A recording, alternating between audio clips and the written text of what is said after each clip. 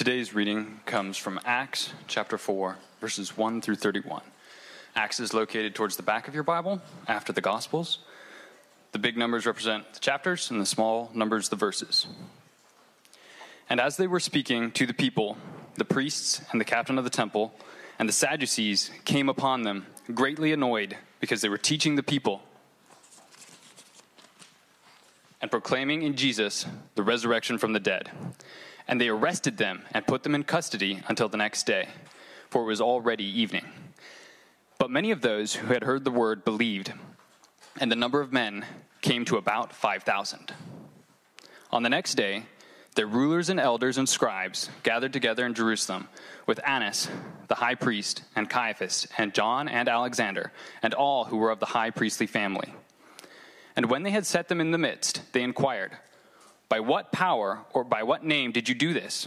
Then Peter, filled with the Holy Spirit, said to them, "Rulers of the people and elders, if we are being examined today concerning a good deed done to a crippled man, by what means this man has been healed, let it be known to all of you and to all the people of Israel that in the name of Jesus Christ of Nazareth, whom you crucified, whom God raised from the dead, by him this man is standing before you well. This Jesus is the stone that was rejected by you, the builders, which has become the cornerstone. And there is salvation in no one else, for there is no other name under heaven given among men by which we must be saved." Now when they saw the boldness of Peter and John and perceived that they were uneducated, common men, that they were astonished, and they recognized that they had been with Jesus. But seeing the man who was healed standing beside them, they had nothing to say in opposition. But when they had commanded them to leave the council, they conferred with one another, saying, "What shall we do with these men? For that a notable sign has been performed through them is evident to all the inhabitants of Jerusalem, and we cannot deny it. But in order that it may be spread no further among the people, let us warn them to speak no more to anyone in this name." So they called them and charged them not to speak or to teach at all in the name of Jesus. But Peter and John answered them, "Whether it is right in the sight of God to listen to you rather than to God, you must judge. For we cannot but speak of what we have seen and heard." And when they had further threatened them, they let them go, finding no way to punish them because of the people. For all were praising God for what had happened. For the man on whom this sign of healing was performed was more than 40 years old. When they were released, they went to their friends and reported what the chief priests and elders had said to them. And when they heard it, they lifted their voices together to God and said, "Sovereign Lord, who made the heaven and the earth and the sea and everything in them, who through the mouth of our father David, your servant, said by the Holy Spirit, why did the Gentiles rage and the peoples plot in vain? The kings of the earth set themselves, and the rulers were gathered together against the Lord and against his anointed. For truly in this city there were gathered together against your holy servant Jesus, whom you anointed, both Herod and Pontius Pilate, along with the Gentiles and the peoples of Israel, to do whatever your hand and your plan had predestined to take place. And now, Lord, look upon their threats and grant to your servants to continue to speak your word with all boldness, while you stretch out your hand to heal, and signs and wonders are performed through the name of your holy servant Jesus." And when they had prayed, the place in which they were gathered together was shaken, and they were all filled with the Holy Spirit and continued to speak the word of God with boldness.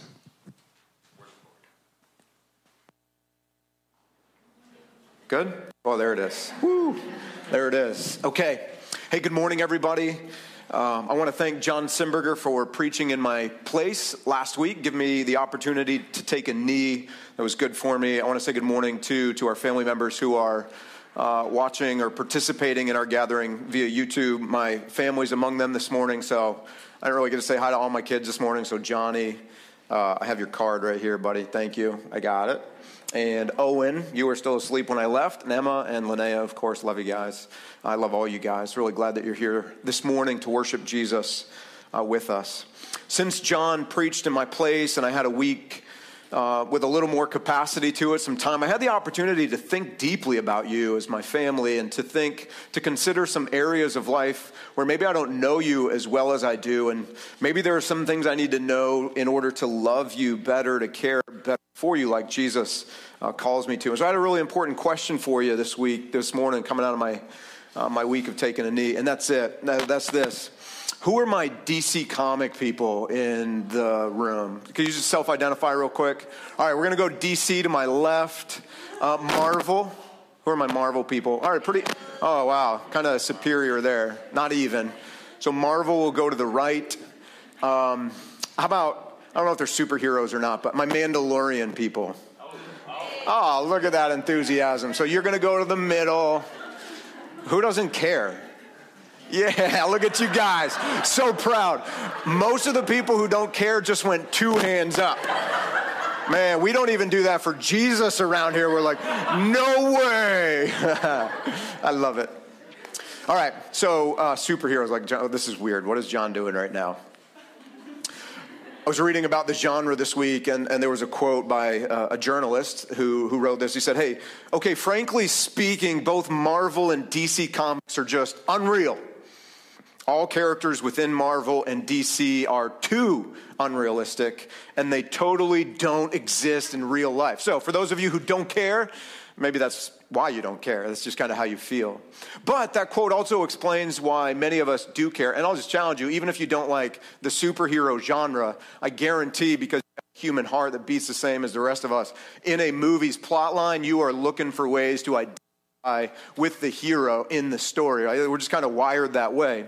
But you may like superhero genres because, because they're so unreal, it's a diversion from reality, right? So it's entertainment that draws our mind away from the mundane of everyday life that we have to slog through. Maybe it's not the diversion. Maybe we watch and we connect because we wish we were like that superhero in some kind of way. So there's this desire. Maybe deep down, the reason we like that genre is because we know we all need rescue. There's something in our hearts that just resonates with what a superhero can do because we know either we have so much brokenness in our past, or do you guys want me to switch? Sorry.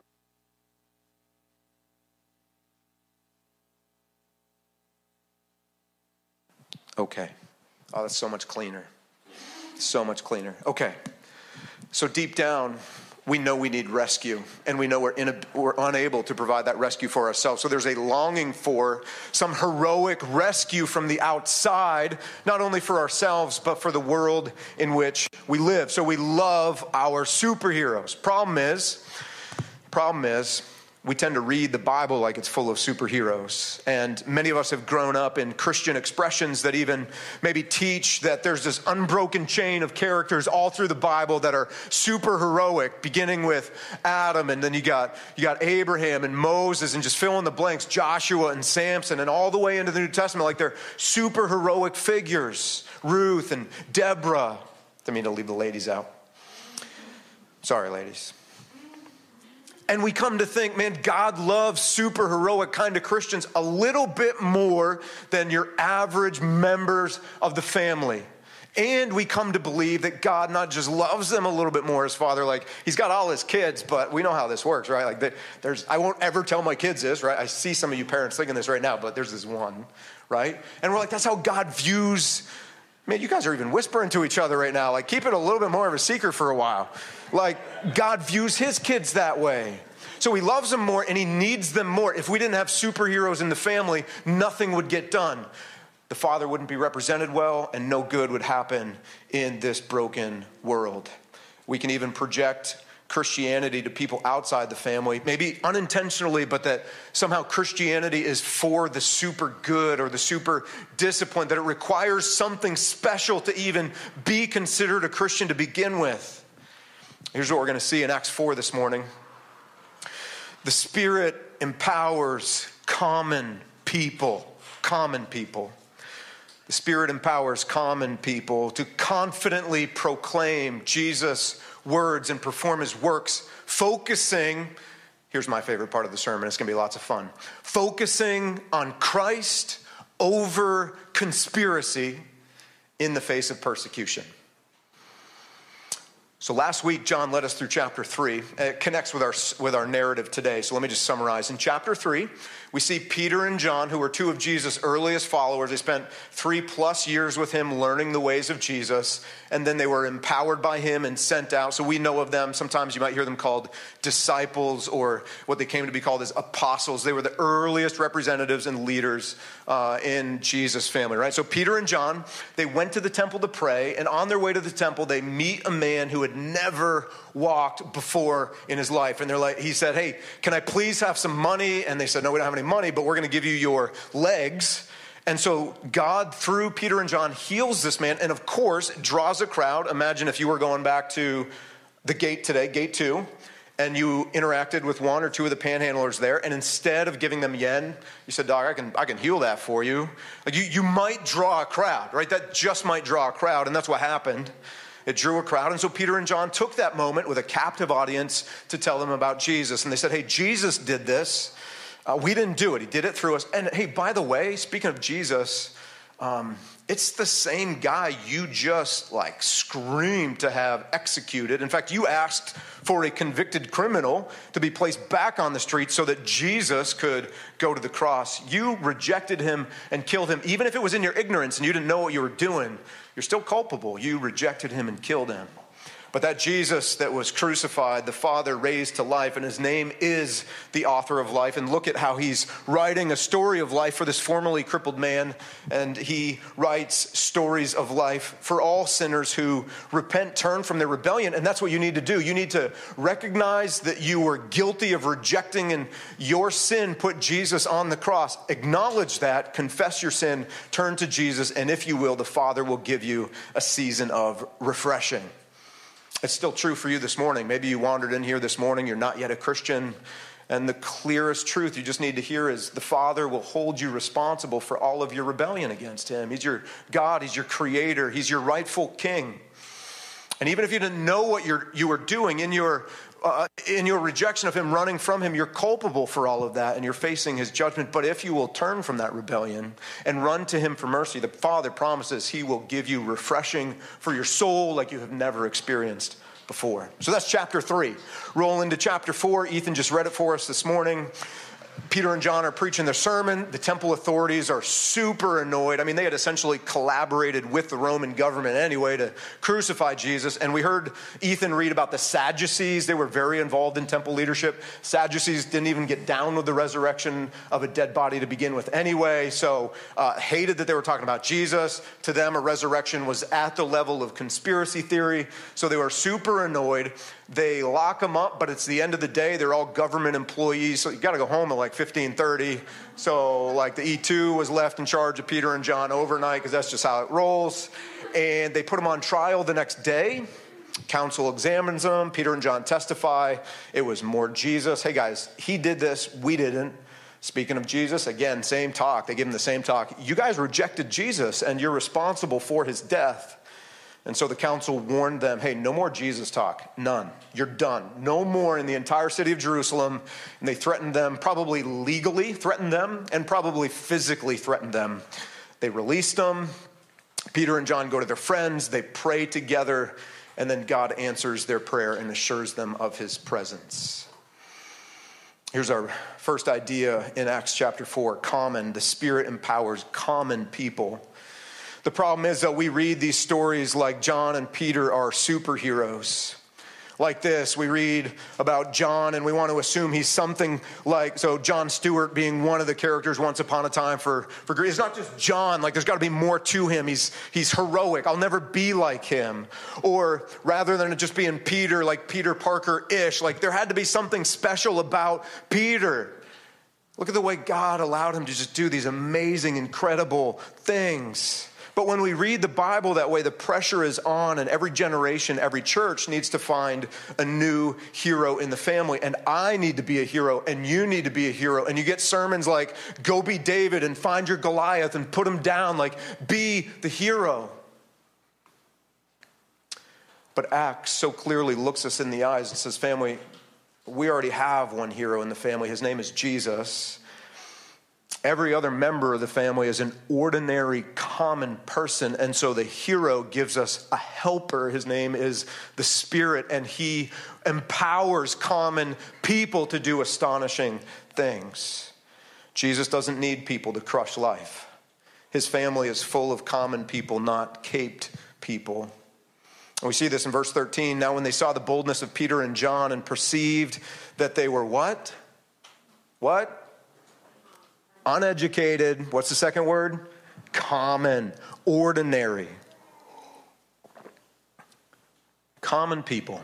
They were astonished. And they recognized, oh wait, these guys had been with Jesus. Guys, the Father's family is full of common people, not uncommon people.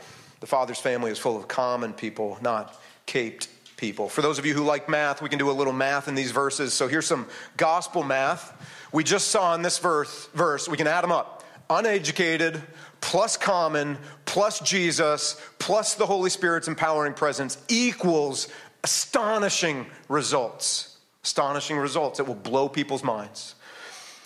We can pivot away from the gospel and kind of talk about the math that we normally do in our heads.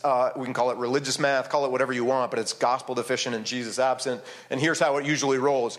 Education, I need to know more, I need to learn more so God can use me.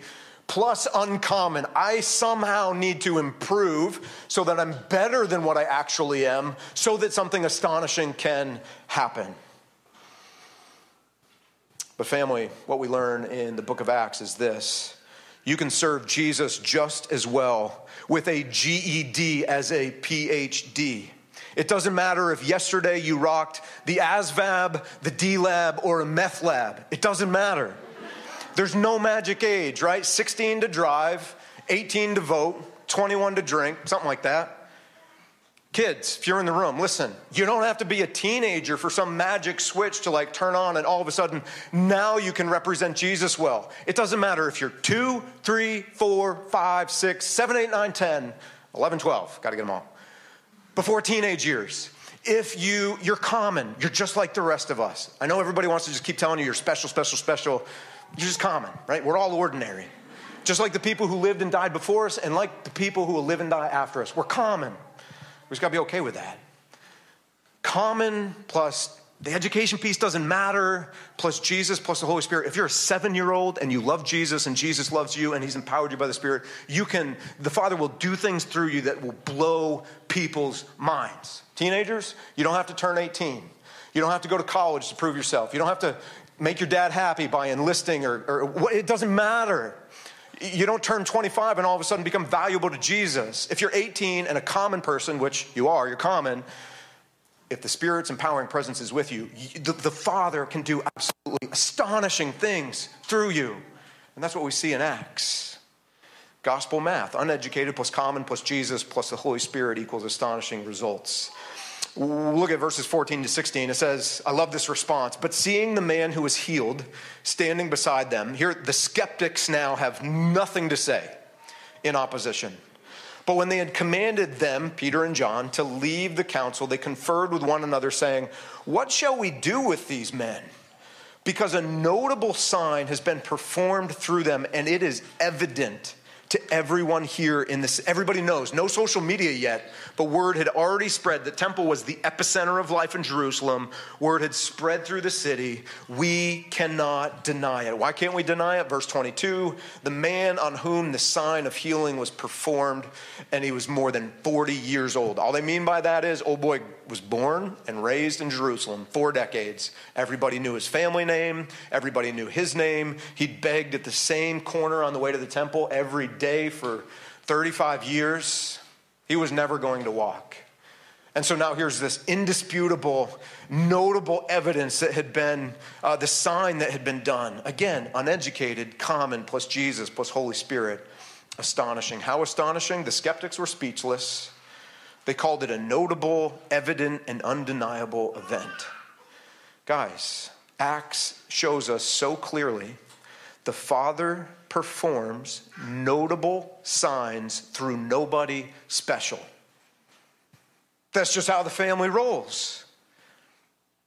Now in DC Comics, for you DC people, correct me if I'm wrong, The problem with your people is this.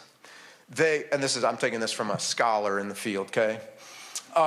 They tend to be take for granted beings with the power of God. So people feel a little bit, they're like up here. They're not as realistic and we can't relate to them as well. Now you Marvel people, the reason you get a little more appeal, so the scholars say, is because the Marvel heroes are a little bit more true to life. Messy lives, imperfect people, maybe with very broken pasts that find themselves endowed with this crazy gift that maybe they don't even know where it comes from.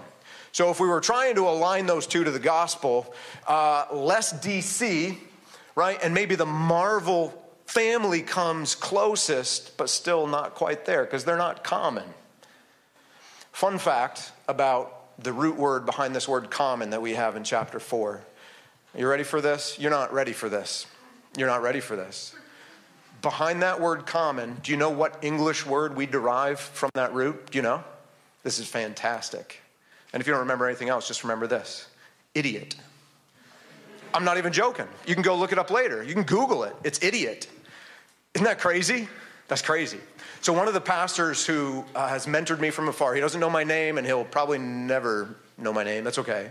He pastored a church in Nashville, Tennessee. He's retired now. His name is Ray Ortland. He's kind of a mentor to a generation of pastors, especially in the Acts 29 family. And so while he was pastoring Emmanuel Church in Nashville, they came up with what they called the Emmanuel mantra. And you're about to see where this comes from. Ready? You want to know what? So as a family, they'd recite this. There's number one. I'm a complete idiot, right? I'm a common, ordinary person. There's not something special about me that made the Father love me and be like, oh, I'll adopt him or her into the family. I'm common. I don't bring anything extra special to the family. Now, some of us are threatened by that. Really, it should be good news to you. That's how the Father loves you. It's not dependent upon your value based on what you do. So I'm a complete idiot. Number two, my future is incredibly bright. And that's what we see unfolding through Acts, a bunch of common people with an incredibly bright future in the Father's family. And the good news of the gospel, anyone can get in on this. You don't have to do something heroic to be accepted into the family, something to prove how worthy you are to be a Christian. The Christianity is not for the super disciplined or the well-endowed. Christianity is for the helpless and the broken and the hurting, and for the people who don't bring anything special to the table. Us, common people. As we rehearse the gospel and the gospel tells us we're common, we can respond by saying, I'm common and that's okay. I'm ordinary, and that is all right. Jesus' family is full of common people, not cape-wearing people. Guys, just stop trying to be super. You're not super, and it's okay. Your soul is not created with the capacity to be heroic for a lifetime. Jesus is the hero. We're common. Most of us, because we're discipled by the culture or by a warped Christianity, we feel we have to live up into this super heroic existence of being a Christian. Those are all lies. You can't live up into that. We're common. Jesus is the hero of our family. I'm common and that's okay. So don't be super. The gospel would say, wait, be still. Don't be super, be still. Wait. Jesus is the hero. Everyone else in the family needs help. And you know how much help everybody else in the family needs? Like, this is sobering too. So the Father and the Son and the Spirit planned for our rescue and planned so that we could be their family. Each played a very specific role in our rescue and adoption and so on. They look at each other and agree that we are so helpless. The only way we're the kind of family we need to be is if one of the members of the Trinity actually takes up residence inside of our being. That's how helpless we are. So if we need any more humility handed to us by the gospel, guys, that's how much help we need as people to live into the image of what Jesus created us to be. We need the Spirit living within us, period. That's how much help we need. All right? So number one, the Spirit empowers common people. To do what? Number two, confidently proclaim Jesus' words and perform Jesus' works. So John 14:12. Before Jesus returned to the Father, he said this to his followers. He said, truly, truly, and that's like the old-fashioned way of saying you can bank on this. Like, go ahead and tweet it right now. This is tweetable. This is the truth. I say to you, whoever believes in me will also do the works that I do, and greater works than these will he do. Did you know Jesus said that about his followers who would come after him, that you would do greater works than he did? Because I am going to the Father. Guys, Acts is the story of that statement coming true in real life. And so we need to stop reading Acts as history and start reading it as happening. Acts is not history. It's our story. It's not past. It's present and unfolding. And Acts, our story, tells the story of astonishing things happening. Notable signs, evident to all, undeniable events happening through the Father's family. But you're like, John, dude, I don't feel that at all. I feel really common right now. And really vulnerable in my commonality. I'm so common, I'm not crushing it. There's nothing astonishing. There's nothing notable. There's nothing evident. There's nothing undeniable. Hey, Peter and John can relate to that. Check this out. This is in verse 13, that word boldness, right? It means boldness or confidence. They were not always known for their boldness or confidence. Look at this in Mark 14:50. Simple sentence. This is a summary of what happened after Jesus was arrested. And that statement is made of his closest followers, to include Peter and John. And what did they do? These grown men, rough dudes, from a tough fishing town, right? Seasoned, salty dudes ran away scared. They ran away scared when Jesus was arrested. Guys, common people have stories of leaving Jesus and running away. What's your story? What are your stories? And then there's Peter, more specifically, Mark 14:72. It says, man, and look at this moment. Immediately the rooster crowed a second time. And Peter remembered how Jesus had said to him, before the rooster crows twice, you will deny me 3 times. And rough, strong, type A Peter, in public, broke down and wept. Guys, common people have stories of denying Jesus. What are your stories of denying Jesus in our commonality? So what changed? What changed from those Peters and John, like what changed to now what we're seeing in Acts? Well, we know Jesus restored them. And maybe this is the only word that you need to hear this morning as one of our Father's kids, as a follower of Jesus. Jesus restored Peter and John after they had run from him and publicly denied him. No retribution, guys. Jesus is gentle and he is kind.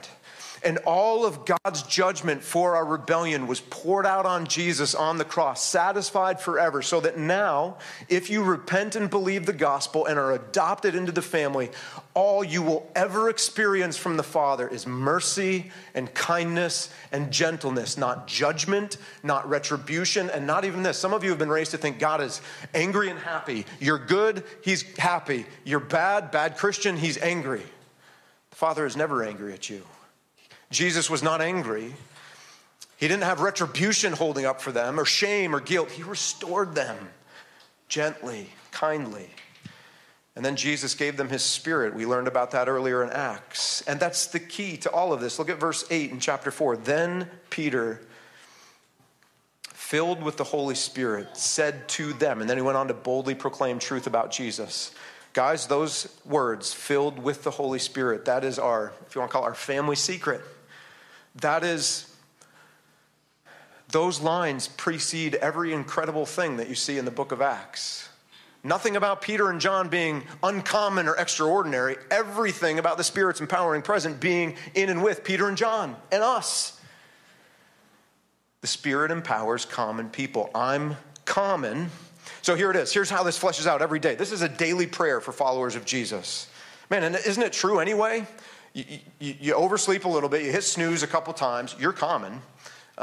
Some of you think you're special because you get up super. You're not really that special. There is a common breed of people that's up at like 3:30 and going and doing all those things. Common, weird common, but common, okay? But most of us get up after several iterations of the snooze button. We wake up, we hit the floor, we don't want to go to work, got nasty breath, right? I need to pee. I don't want to greet my spouse because they're going to have nasty breath too. I don't want to deal with the kids. I don't want to make another round of school lunches. You know what that means? You're common. I don't want to go to work. Tomorrow's Monday. I don't want to do all the things. I'm common. You're common. We're common people, guys. Man, we hide from it and run from it and dodge it. But every day proves you're common. Every day proves I'm common. And so we acknowledge that to our Father and say, Father, thank you for all these reminders that I'm a really common kid in your family. And so I'm praying now, Spirit, would you empower me today to proclaim your words, to perform Jesus' works, because left to my own commonality, I will be like Peter and John. I will run or I will betray you publicly, but I am not inclined to do those things. Please empower me through your presence.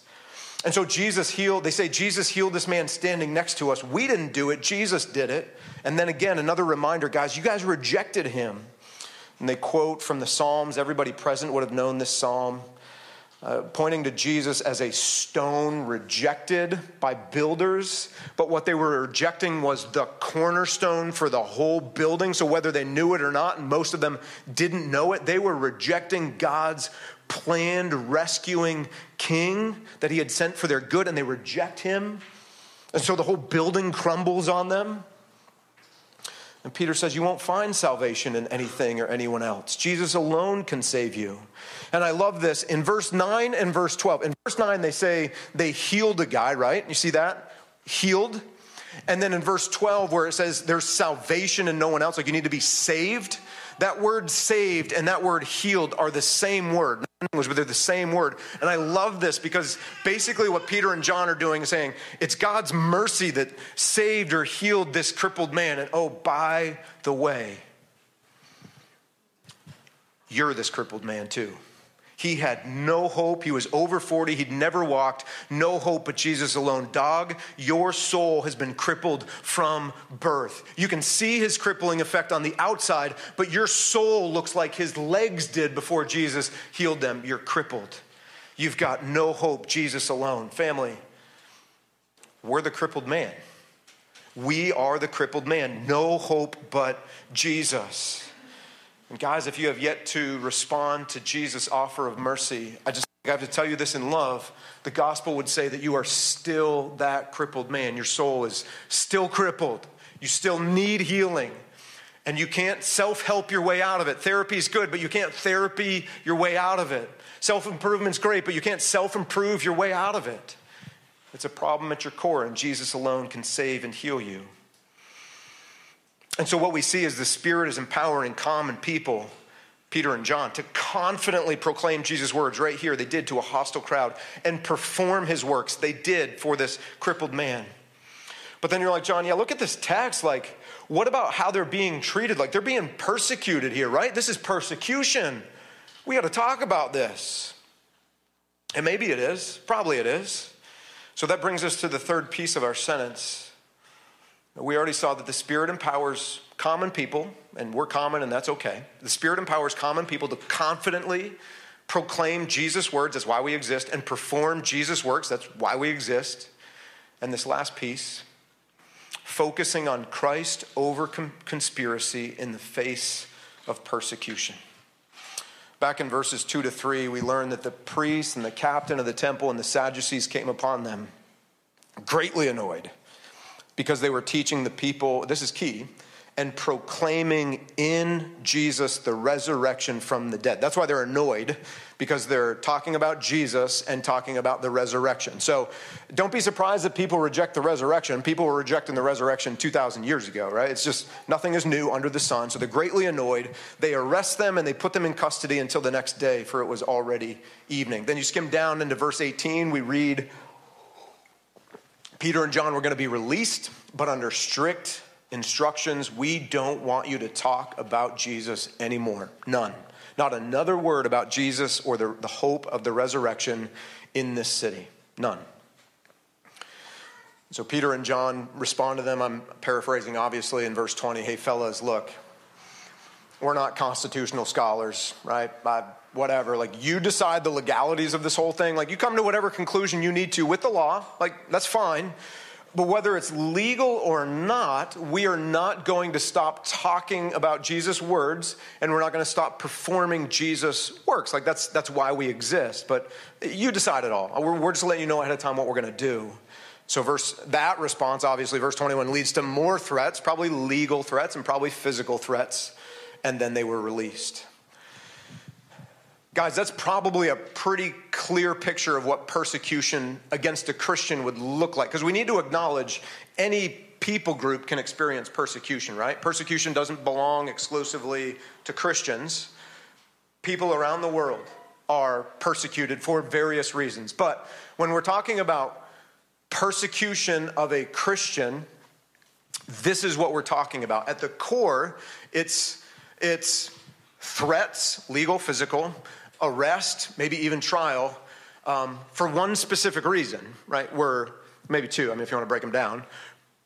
Proclaiming Jesus' words and performing Jesus' works, right? That would make it Christian persecution or persecution against Christians because of Jesus and the gospel. Now, there's a reason I bring that up, and there's a reason I want to talk about this for a moment, because I want to say this to you, and we can talk about it for a little bit.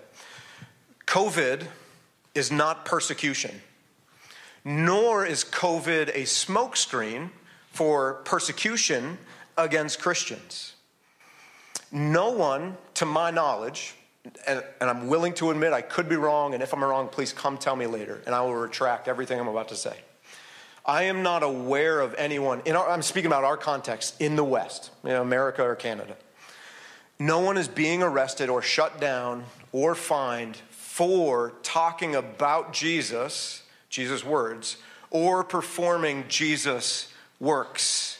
If we're talking about the hope of the resurrection. Now, are there Christians who are facing some difficulties right now legally or just in the court of public opinion because of their crowd size?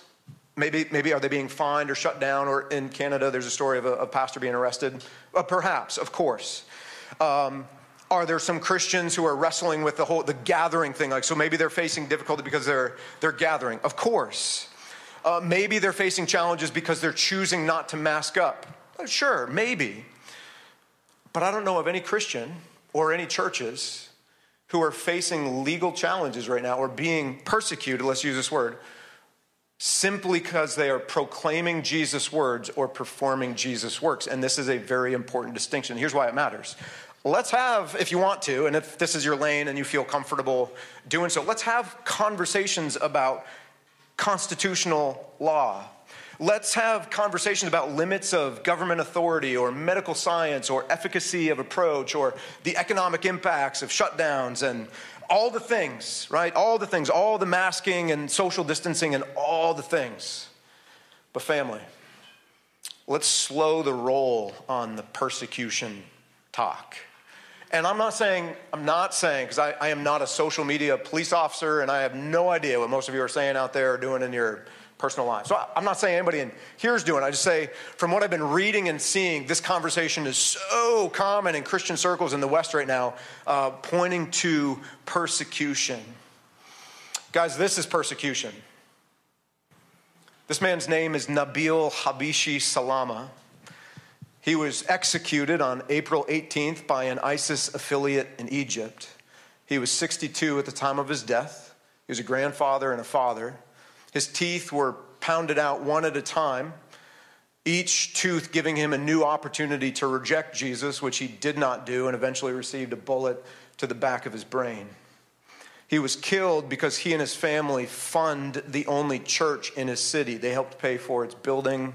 They helped pay to keep the lights on and do all the things. That's persecution against a Christian because he's a Christian. This is persecution. This is in China. This is the Early Rain Church. They've been persecuted for a number of years now. Why? Because they confidently proclaim Jesus' words and they confidently, through the Spirit's empowerment, perform Jesus' works. And so they are regularly arrested, detained, sent to concentration camps, labor camps, re-education camps. That's persecution. Okay, now, the next 4 pictures I want to show you, we can have conversations about them again in terms of constitutional law, government overreach, whatever, medical science. I mean, Joe Rogan runs in all those lanes now, so you can too. He just shattered the glass ceiling for all of us to be experts in all the things, okay? So have the conversations, but here, listen. This is not persecution. That's not persecution against Christians, massed singing. This is not persecution, socially distanced seating in a worship gathering space. This is not persecution, unless you're in 29 Palms or like Okinawa in August. Then, okay, maybe. But worshiping outdoors is not persecution. This is not persecution. Well, kind of, because Zoom is persecution. Yes, it is. But that's not persecution, guys. None of those expressions are Christians being targeted because they're Christian, because they're proclaiming the words of Jesus or performing the works of Jesus. Is it messy culturally right now? Yes. Can we talk about overreach and all the things? Go for it. Whatever. It's not Christian persecution. So that's my opinion, okay? And I value relationships over being right. And so history may prove that I'm wrong and you're right. And if so, okay, great. And if you have a different opinion than I do, I'm still your pastor, I'm still your brother, I'm still your friend, and this is your church family, and I love you, and I'm thankful for you. And you don't have to feel the way I feel about this. So if you disagree with me, even if that is persecution, listen. 2 Timothy 3:12 says, indeed, all who desire to live a godly life in Christ Jesus will what? Okay, family. We don't need conspiracy theories. If you are loved by Jesus and you are empowered by his Spirit, your life will be full of moments where you boldly, with confidence, proclaim his words and perform his works. And you will be persecuted at some point for that. Like, it's just like Jesus. Imagine Jesus having a junior high football team.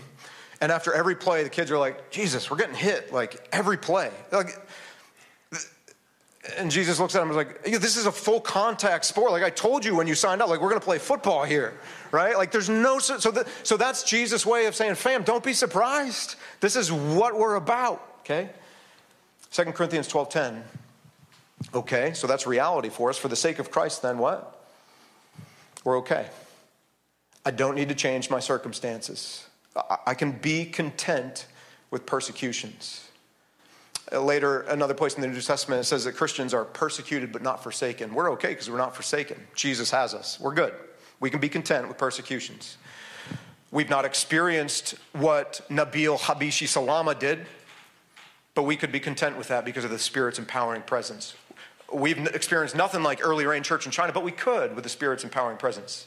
1 Corinthians 4:12 says when we're persecuted, what? We endure. We can keep going.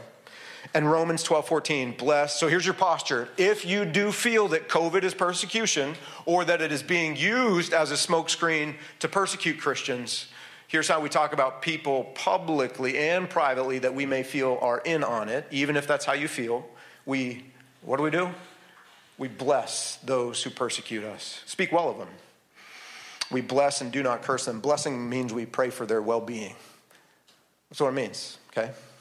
So how did Peter and John respond? Like, oh man, look at this narrative. We got persecution going on. Like, how does a person who's got the Holy Spirit's empowering presence respond in persecution? Well, we see from verses 23 to 31, they go to their friends. They tell them the story about the last 24 hours, right? The E2 that they hung out with for 12 hours, and then their little council jam and all that, and what happened. And then they go down this conspiracy rabbit hole where they talk about how, dude, the whole high priestly, like everybody in the high priest, they're all family. You know that, right? You got like Ananias and Caiaphas, like a father-in-law, son-in-law. You got all these dudes that are related. You got the Sadducees who are like collaborators with the Roman government. And they probably had this meeting behind closed doors and QAnon and Alex Jones. And we got all these things. There's no rabbit hole here. What do we see? Immediate running to Christ. Christ over conspiracy. Look at this. Look at their prayer. They tell the story, and then immediately after the story, it's not like, man, we got to figure this out. Man, we need to expose this collaboration and this conspiracy, this collusion. Dog, we got to pray. And look at how it starts. Sovereign Lord, If you struggle with conspiracy theories, which I really did in the past and somewhat do now, it will always be one of these things that I have to just rehearse the gospel and turn to Christ. Here's how those of us who are recovering from conspiracy theory life pray: Sovereign Lord. Because it's the first acknowledgement that means when I say Sovereign Lord, I'm acknowledging I got no clue what's going on. But you know everything. You created everything. And then he quotes Psalm 22, and basically Psalm 22 says, Father, you told us that there would be opposition, and we're seeing it. But you also said that opposition to Jesus would do whatever your hand and your plan had predestined to take place. I don't need a conspiracy theory anymore. I just need Psalm 22. Psalm 22 removes the need for any conspiratorial thinking. I don't need it anymore. Psalm 22. So we're solid. When we pray this way, we're just acknowledging, okay, life is jacked up. Yes, are people collaborating? Probably. Are they conspiring? Probably. Am I being persecuted? Yeah, look. But I'm not freaking out. I trust you. You're sovereign. I trust your plan. And here are my 3 requests. Father, please look upon their threats. Man, and I love that because look, again, for those of us who would struggle with thinking conspiracy, what is this praying? I'm saying, Dad, my problem is I look too hard at all of these threats and I try to assume or figure out the things all behind the threat. So would you please look at the threats in my place so I don't have to? I don't want to waste my time with conspiracy. Why don't I want to waste my time with conspiracy? Because the reason for my existence is so crystal clear. Proclaim Jesus' words, perform Jesus' works. I don't got time for conspiracy theory. So Father, instead of me looking on their threats, would you please look at their threats so I can just look at you, Jesus? This plays out in a number of ways for us culturally as followers of Jesus. I want to say one more thing. I'm just going to say it gently, but I want to say it. CRT has really dominated conversations in many Christian circles for going on 2 years now. Some of you don't know what CRT is, and that's okay. I'll be very brief. CRT is critical race theory, and many would argue that it is the number one enemy of the church today, or like this great threat. And I would just humbly submit that we're barking up the wrong CRT, if you will. Is it a thing? Sure. Do you want to write books about it? Sure. Do you want to have conferences about it and talk about it? Sure. I really don't believe it's the number one enemy of our church today. Now, I believe there are CRTs that are, and here's what I mean by that. Not critical race theory, but COVID response theories. Not critical race theory, but constitutional rights theories. And not CT, not for critical theory. Most of us don't even know what that is. But yet we've been told it's like the number one enemy of the church today. So not critical theory CT, but how about this CT? Christians who are consumed by conspiracy theories, that's CT. To do a little Slim Shady, I think like the real one needs to stand up. Is there a CRT that's a real threat to the church today? Yeah, that was lame. You can laugh. When the lapel breaks and they're like, here, use a handheld, it's just going to go south from there. Guys, but I say that because here, can I just say this as a brother? I talk with Christians every day and non-Christians every day, just like you. Do you know how many conversations I've had with Christians who are like adopting CRT or CT and turning away from the gospel? Do you know how many Christians I talk with who are just consumed with it to the point that they're not even sure they can believe Jesus anymore because of this critical theory thing? Do you know how many? 0. I don't know of any Orthodox churches or pastors or Christians out there who are swaying and being influenced by this critical race theory thing, which is supposed to be our number one enemy. Do you know what I do have every day? I have conversations with Christians who are absolutely consumed right now with conspiracy theories. Totally sidetracked from the words and works of Jesus. I have conversations every day with Christians who are consumed with constitutional right theories in face of COVID restrictions and all these things. Not Jesus' words and works. I think the real CRT or CT needs to stand up. And I think we just need to be careful, guys. Now again, I say that in all humility, and history may prove me wrong. But we need to be very careful. Christ over conspiracy. So look upon their threats. Give your servants boldness. What? To keep talking about Jesus and the resurrection. That's what they want boldness for. Jesus and the resurrection. Not my libertarian way of life. Not to talk about my constitutional rights. Not to express my conservative values. To talk about Jesus and the hope of the resurrection. Family, in the West, our Christian existence, our lives are formed more by the Bill of Rights than they are the Sermon on the Mount. We love to say, don't tread on me, or come and take it. You got the t-shirt, right? Are we that bold with the good news of the gospel and the resurrection of Jesus? Many of us have been defined more by the Second Amendment than the Second Commandment. I mean, we got to ask the question, am I more concerned with gun rights or laying down my rights for the sake of the gospel? Give your servants boldness to keep talking about Jesus and the resurrection. And perform signs and wonders, they pray. That's their way of praying to the Father. Please heal people. Please may the Spirit's empowering presence be at work in our lives today. And look at the Father's answer, verse 31. When they had prayed, the place in which they had gathered together was shaken. And they were all filled with the Holy Spirit and continued to speak the word of God in boldness. Guys, Acts isn't history. That's what's meant to happen. That is our story. The Spirit empowers common people to confidently proclaim Jesus' words and perform his works, focusing on Christ over conspiracy in the face of persecution. Fam, we're common people, and that's okay. How about we ask for the Spirit's empowering presence together? I think, Grant, you're going to come and pray for us as one of our pastors, and however the Spirit leads you to confess or to turn to Christ in mercy, let's pray with Grant.